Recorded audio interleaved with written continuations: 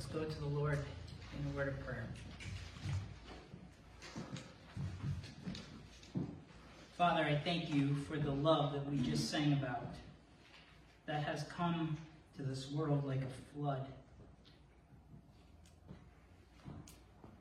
I thank you that you have allowed many of us sitting here today to taste the sweetness and the goodness of your love.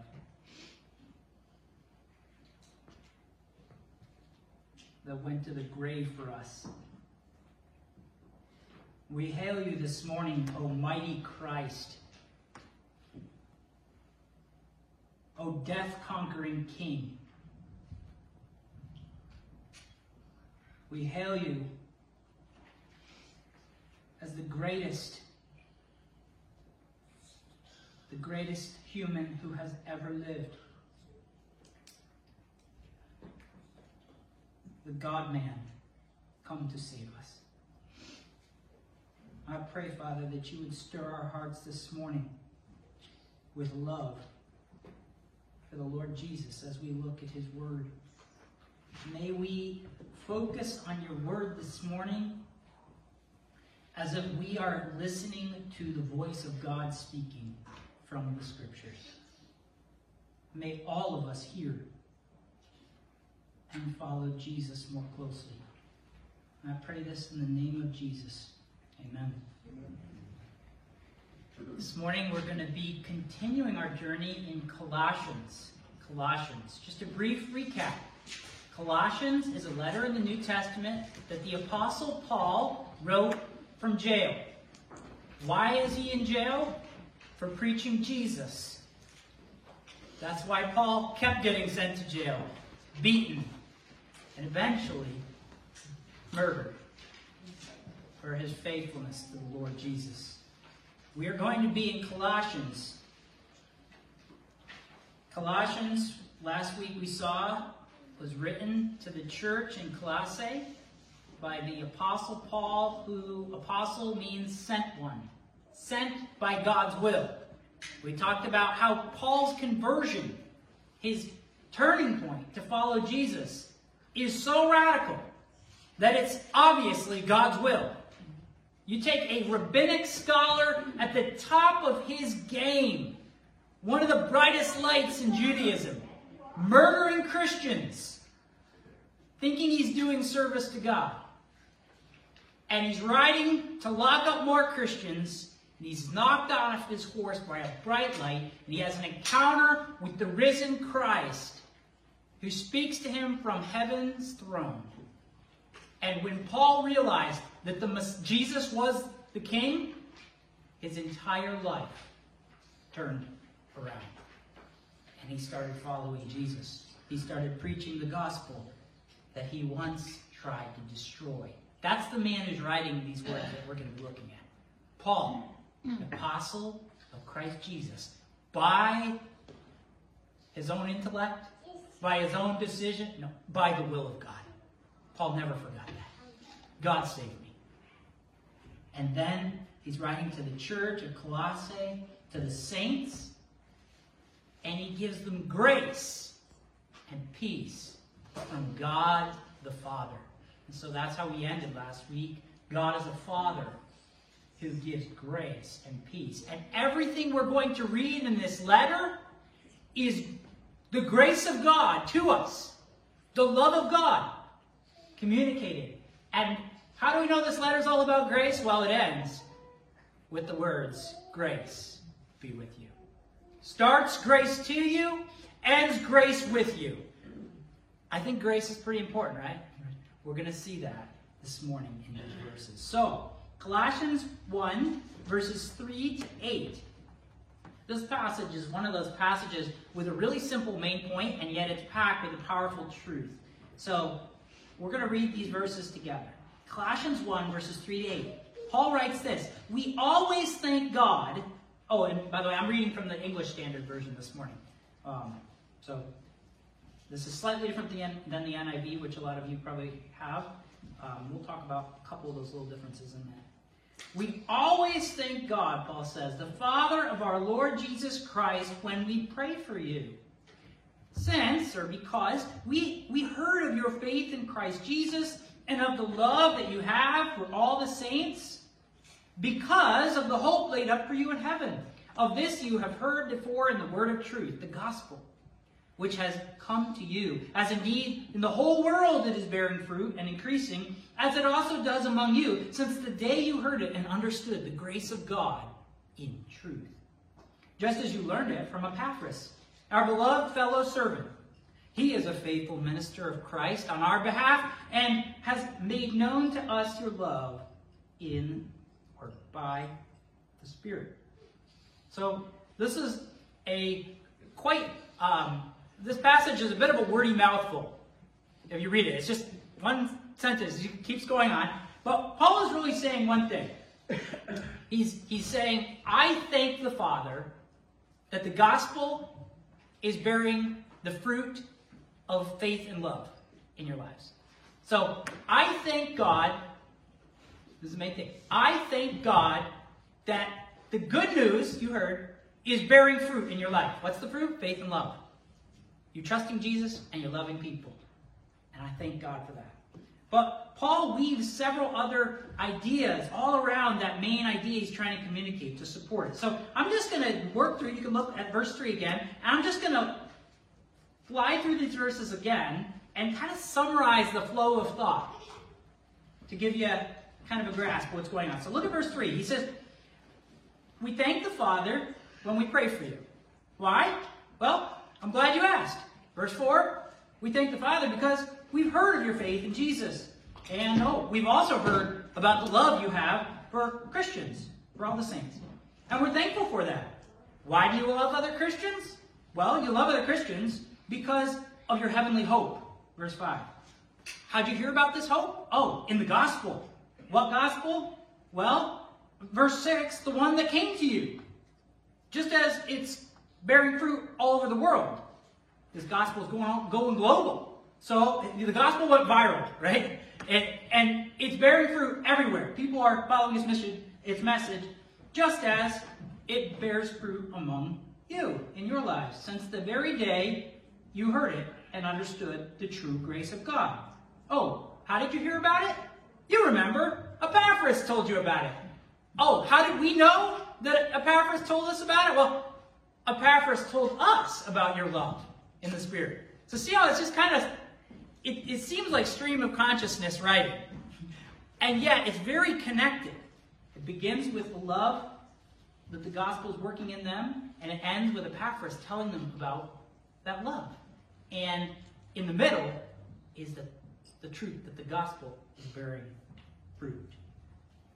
So this morning, I'm going to work us through the verses in 3 main steps, but most of our time will be focused on the last step, the last main point that Paul makes. So step 1 is in verse 3. Paul says, we always thank the Father. We're just always thanking the Father. Step 2 supports it. Why? Because you have faith in Jesus. And then step 3 supports it with another reason. We also thank the Father for your love for Jesus' people. And everything else from verses 5 to 8 unpacks the ground or gives support for the love that the Colossians have. The support for their love. Ultimately, we're going to see in verse 5 that the reason, the grounds, the support, why do you love these people? Why are you a loving people? It's because you have hope. Hope comes from the gospel. Gospel hope, we're going to see, is the fuel in love's gas tank. Christian love runs on hope. And ultimately, it's that gospel hope that's working in the believers and is what Paul's giving thanks for. So, point 1, we always thank the Father, Paul says. We always thank the Father, verse 3, of our Lord Jesus Christ when we pray for you. Paul has never met these guys. We talked about that last week. He's never met the Colossians. Everything he knows about the Colossians comes from Epaphras, and yet he prays for them. He always gives thanks to God the Father for them. Give thanks to the Father always I pray for you. I want to ask you, do you give thanks for people when you pray for them? Or when you pray for people, do you just pray for the needs that they might have? It's good to pray for others' needs. But do you thank God for people? Do you express gratitude to the Father that He's at work in the lives of those around you and those you love? Paul is constantly expressing thankfulness to God for the people in his life, both in this passage and in all his letters, which I think means Paul was always looking eagerly to see evidence in this world and in the lives of those around him. He's always looking. He's in tune with, where can I see grace at work? Where can I see the good news about Jesus changing lives and celebrate that? Where can I see God winning? To be able to thank God for the work He's doing in people, we have to have eyes to see the truth of Jesus at work in people's lives. We've got to be looking for God at work, for examples of love that are in others that can be celebrated. And to do that, you've got to know people. And Paul never met these people, but he listened to Epaphras talk about them. It's a tremendous encouragement to hear that God is at work in someone's life. And it can be a tremendous encouragement to others to do what Paul's doing here. To look at someone and say, I thank God that I see God at work in your life. You may be in a low spot. You might not feel it right now. But I've seen God working in your life in the past. And I see that He's at work in your life. And I have confidence that He will continue to work in your life in the future. It's a really encouraging thing to tell someone. I've been told that before. And it's very encouraging. I see God at work. And this leads to the first of Paul's reasons for giving thanks for the Colossians. He says, well, how does he see God at work? Well, he sees their faith in Jesus. That's the second point. We thank the Father for your faith in Jesus. Now, some of your translations, like the NIV, for example, might bring it out a little bit different. And that's okay. Verse 4 literally starts with the word because, or for. Some might say since. Since is another way of saying because. I went to the store since we needed milk. Because we needed milk, right? It supports your reason for something.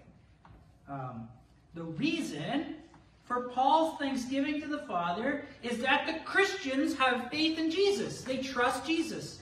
They trust the same King Paul has come to know and love and trust. And for the true Christian, I've already mentioned this, but that's one of the most exciting things, to see faith at work in someone else. Someone else trusting Jesus. Jesus winning in someone else's life. And Paul thanks God for that. And now, third and final thing that's driving his thanksgiving, he says, we thank the Father for your love for all the saints. You love Jesus' people. For all the family of Jesus, they have love. I'm a dad, right? I have 4 kids. And one thing that really warms my heart is to see my kids showing genuine love for each other.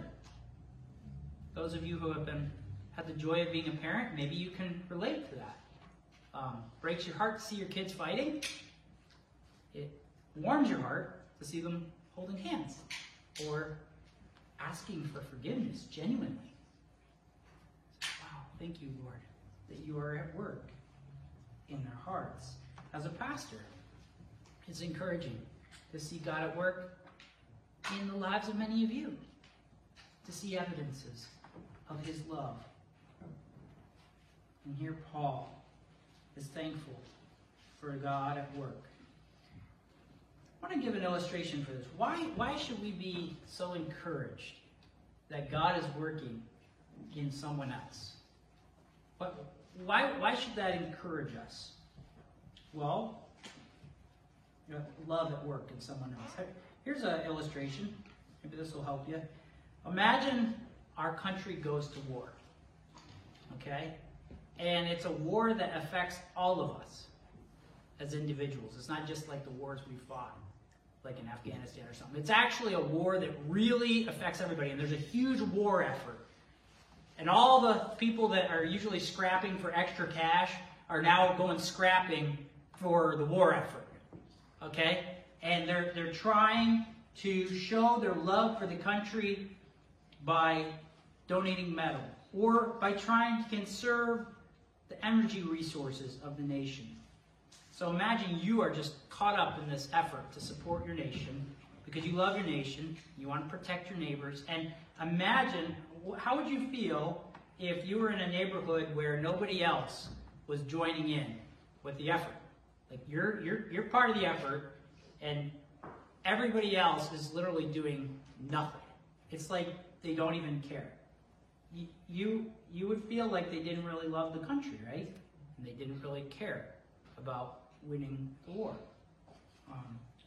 But if instead they all were showing signs of effort, you would celebrate. You would be thankful for their efforts to love their nation well. It's like this, I think, in the Christian realm also. We are all citizens of God's heavenly kingdom. And our kingdom is at war. We war not against flesh and blood, as Paul says, but against the kingdom of the devil, the kingdom of darkness, of death, of selfishness, of pride, and of sin, against the kingdom of Satan that tears communities apart. We're at war against that. And so as men and women who are at war, if you are a Christian, if you're a true Christian, you are at war with Satan's kingdom. You realize that? We're at war. And when you see those around you who are joining the war effort, you celebrate it. You're not alone in the war. You celebrate evidences of life triumphing over death, of light beating darkness. You like a movie where the good guys win? Does that make you excited? Or do you just like when the bad guys win all the time? Something's wrong if you like when dark movies where they end sad, right? We're wired to want to root for life and light and goodness and truth and justice. And when we see love winning around us, light conquering darkness, truth conquering lies, brokenness being healed, we celebrate. The kingdom of God is on the move. Team Jesus is winning. That stirs our hearts. We thank God that we see His love at work in the family of Jesus. Because where the love of God is at work in people's lives, we know the kingdom of God, the rule and reign of God is advancing on earth. And where kingdom advance is happening, Satan is losing. The curse of Genesis 3 on humanity is being reversed, and the wonderful hope of new creation is breaking into time and space, being tasted even now, as one day we will taste it fully at the resurrection. And so, when we see God's kingdom win, it leads to celebration and hope. And then in verses 5 to 8, we see Paul support or give a reason for why the Christians in Colossae are showing this love that he is so excited about. Why do these Colossians love God and neighbor? Why? Literally, verse 5 says, they love because of the hope reserved for you in heaven. Heavenly hope is the fuel for Christian love. Some translations, like the NIV, read hope as the fuel for both love and faith. So you have faith in Jesus and you love all God's people because of the hope. Other translations say actually hope is supporting just the love. So there's two different things. You have faith in Jesus and you have love for all the saints, and the love you have is because of the hope. I think that's what's going on. The hope supports the love. But of course, faith, hope, and love are all very tightly connected in the Bible. Paul talks about faith, hope, and love constantly. Here's how these realities of trusting or faith and hope and love work together. Trust in Jesus is the certainty of what we hope for from Jesus. We have certainty. We trust that our hope in Jesus is true. I trust in his forgiveness. I trust it's true. It is my hope. I put my hope there. I trust in his promises. I trust that my future hope in heaven is real. I have faith that it is. And then because I trust in my hope, therefore, trust that strengthens hope overflows in love. Trust strengthens our hope, and hope, confidence in what God has done and what God will do in the future, that confidence, that hope, that eager expectation that God will act graciously to me, past, present, future, that confident hope overflows and fuels love for other people. So how does heavenly hope fuel Christian love? Okay? Here's an image for you. If you're struggling to just grasp this, your car drives on gas, right? Christian love runs on the gas of hope. And our hope is purified, strengthened by faith. Faith in Jesus. And the more you trust Jesus, the stronger your hope in Jesus will be. And the stronger your hope in Jesus and all the promises of Jesus, the more you will love. Is that starting to hopefully make sense? How faith, hope, and love work together?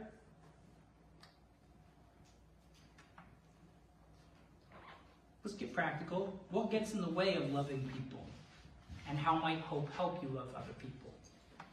The first thing that comes to mind when I think of what gets in the way of me loving people is fear. Love requires sacrifice, self-giving to others that they might have joy and goodness in their life.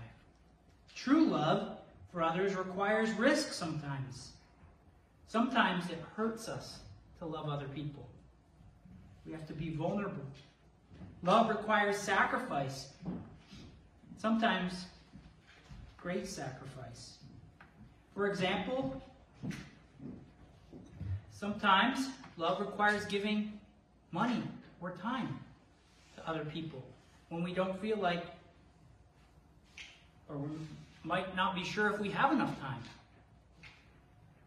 It's a sacrifice to give somebody some of my money or a chunk of my time to meet their needs. And the fear can come that I won't have enough to meet my needs in the future or the needs of my family. If I spend time helping them with this to meet their need, will I have enough time to do what I feel like I need to do? Future hope helps with this. In the words of the Apostle Peter, who writes about hope a lot in his first epistle, I have a hope stored up for me in heaven that is imperishable, undefiled, and unfading, which means I can let go of stuff now to meet the needs of others, because I know that ultimately, when I am raised from the grave one day, my hands will be full with stuff that cannot be taken away. The new creation inheritance. The hope of life forever in the fullness of God's presence one day, it leads to radical love for other people. Even love that risks death to serve others. The hope of heaven looses purse strings on earth. Loosens our wallets to give, our time resources to give. We realize the greater our hope in heaven and with Jesus becomes, the more we realize I can't take anything with me when I die. Nothing comes with me to the grave. And the more you give in love now, Jesus promises the more you will be raised with in the resurrection.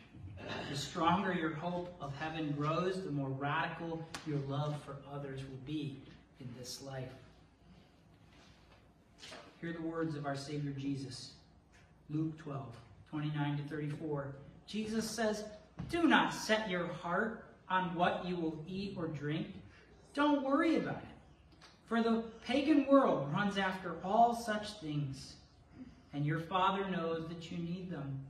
But seek his kingdom, and these things will be given to you as well. Do not be afraid, little flock, for your Father has been pleased to give you the kingdom. Therefore, sell your possessions and give to the poor. Provide purses for yourselves that will not wear out, a treasure in heaven that will not fail, where no thief comes near and no moth destroys. For where your treasure is, there your heart will be also."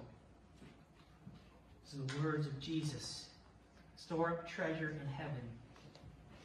Putting our hope there opens our hands down here for love. Have you ever heard the phrase that somebody is so heavenly minded that they're no earthly good? A person so heavenly minded they're just no earthly good. Maybe you haven't heard that phrase. It basically means somebody just always thinking and talking about God and the Bible and spiritual things. And whenever you tell them, that you've got a problem, they say, "Well, I'll pray for you." But they never actually do anything tangible for anybody on earth. There may be people that you feel like they're so heavenly minded that they don't do earthly good. But usually it's because those people have a wrong view of heaven. Heaven is the spiritual realm where God is king. It's not this floaty place in the sky that you go to when you die. Heaven is the realm where God is king. The spiritual dimension of reality. A parallel universe filled with spiritual beings where Jesus is on the throne.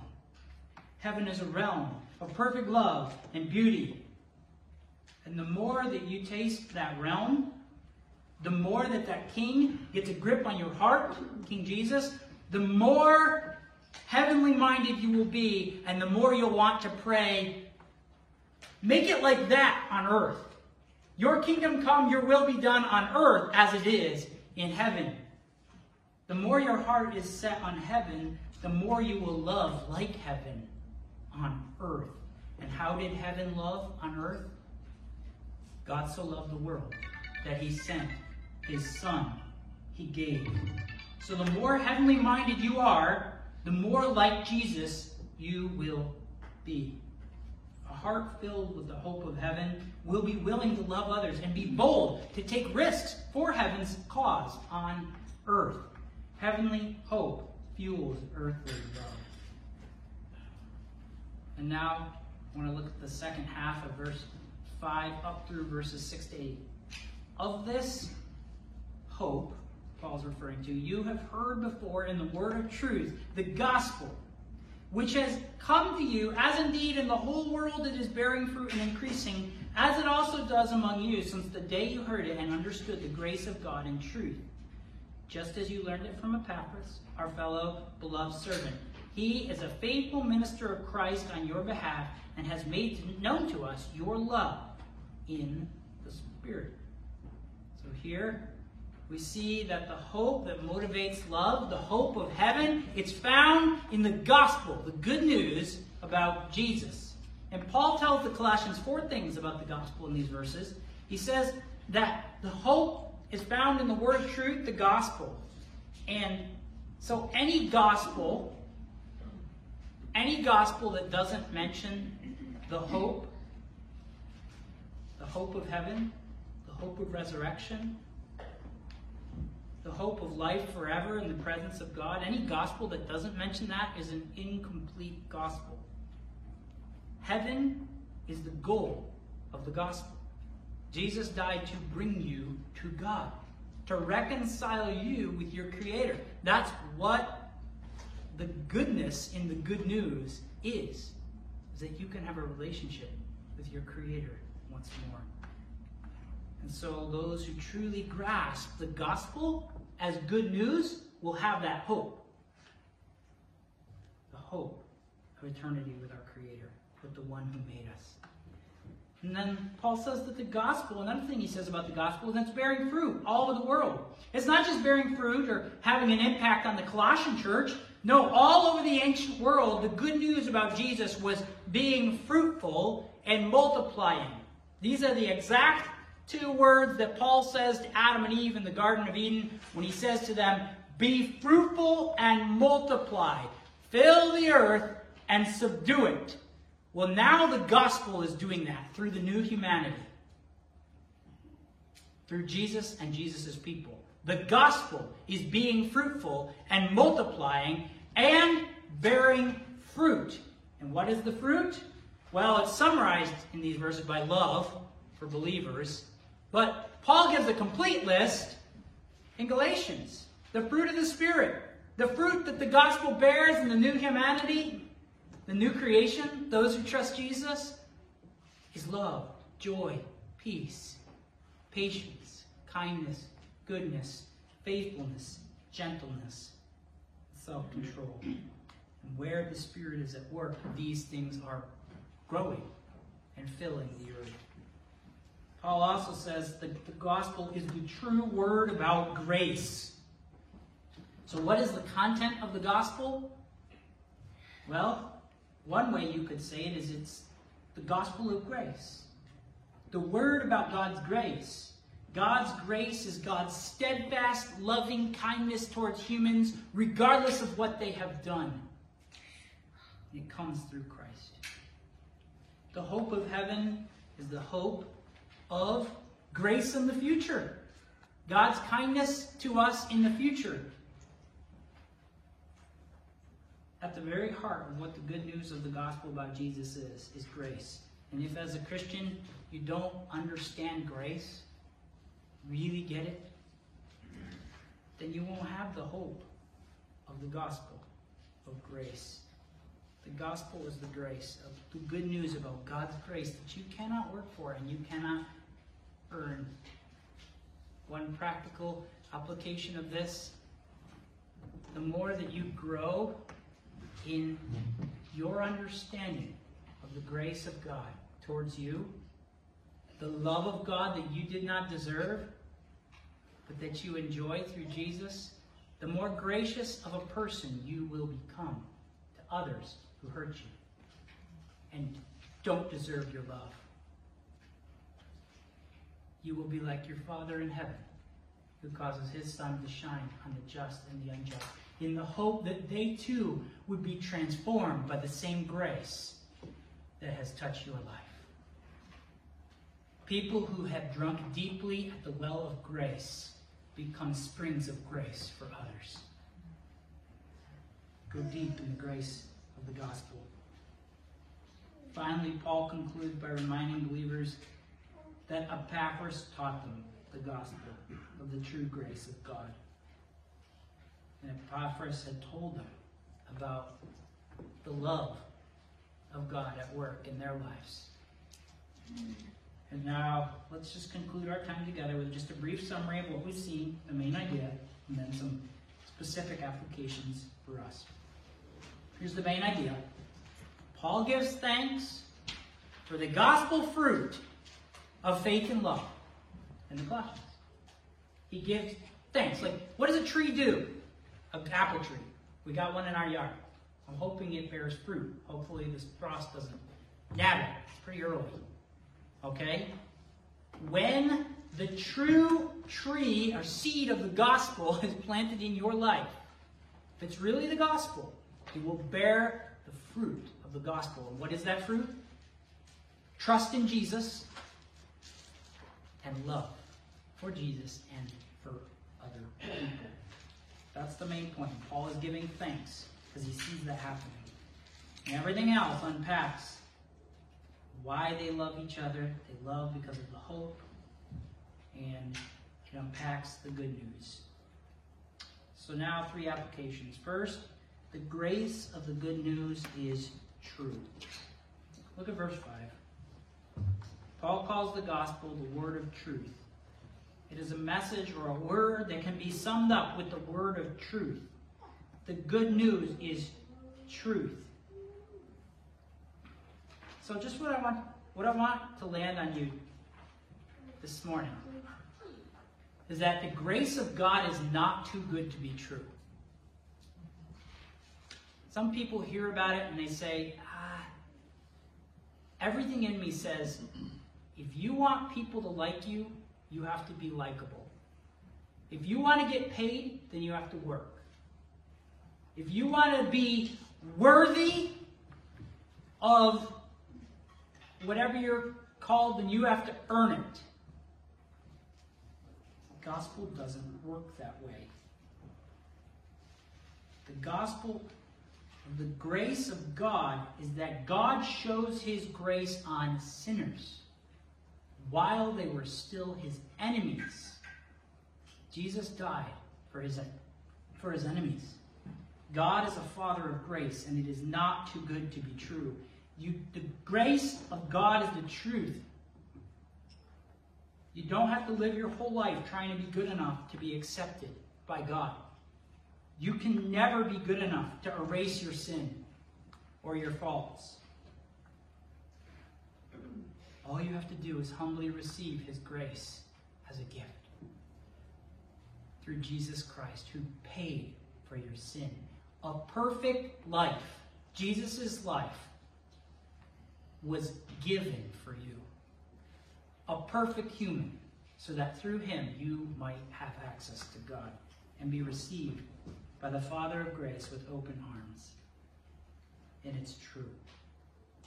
And if you receive the true grace of God, then you will have hope.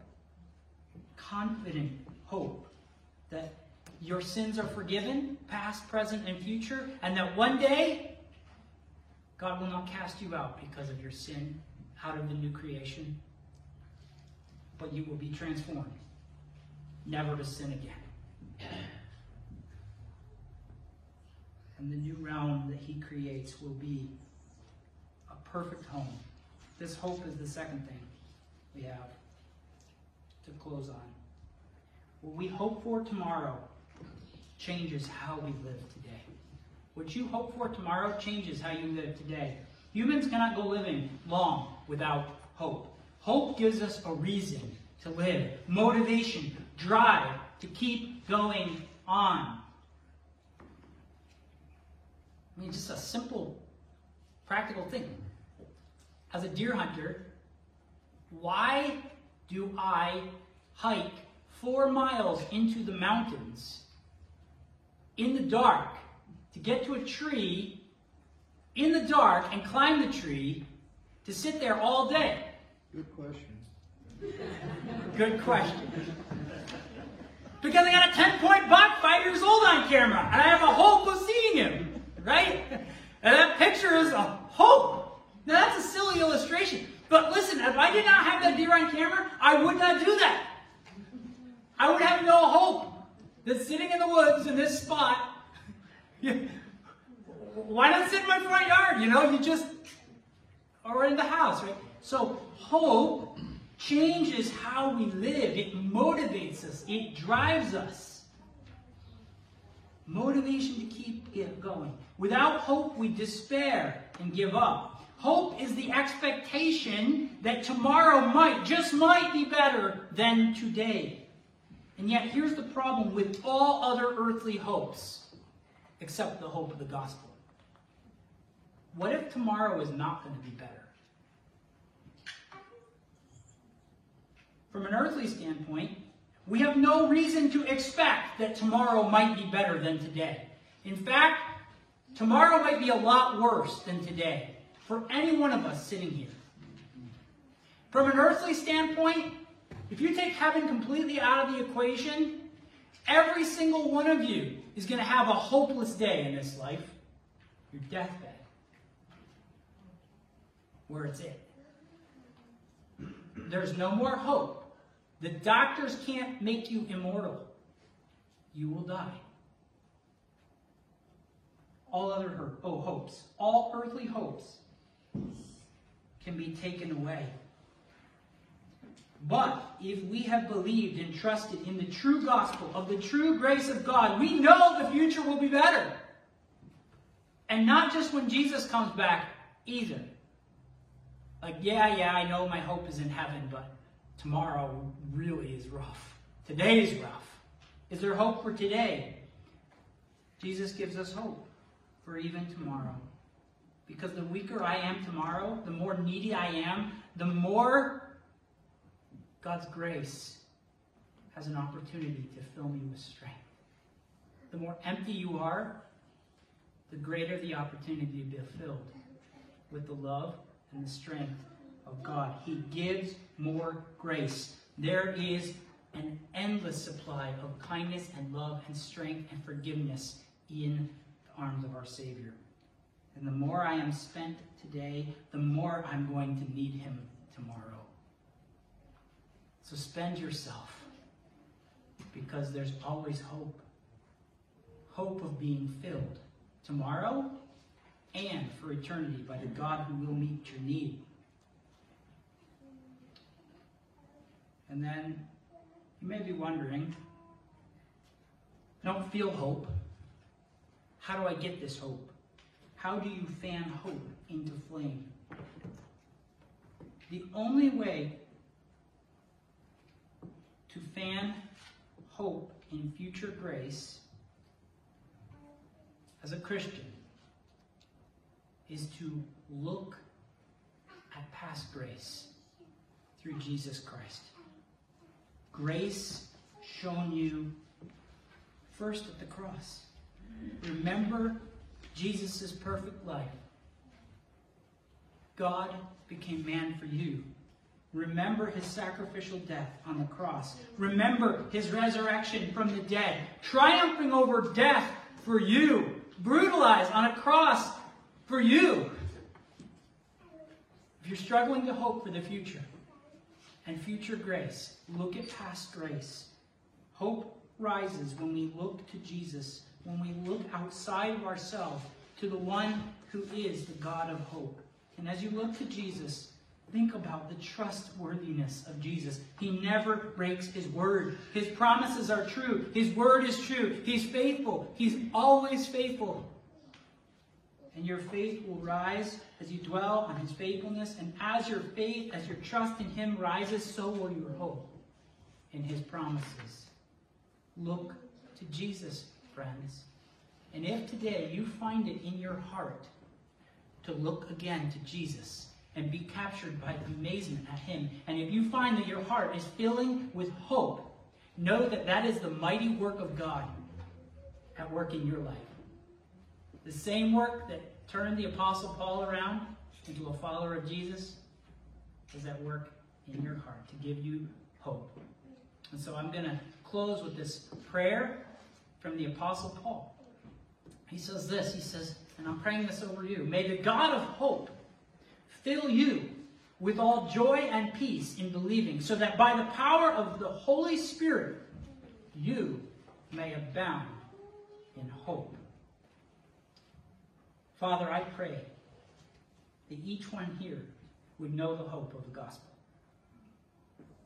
I pray that if anyone here does not know the hope that comes from the true gospel of the grace of God, that they would not leave here today without coming to understand and receive your grace through Jesus.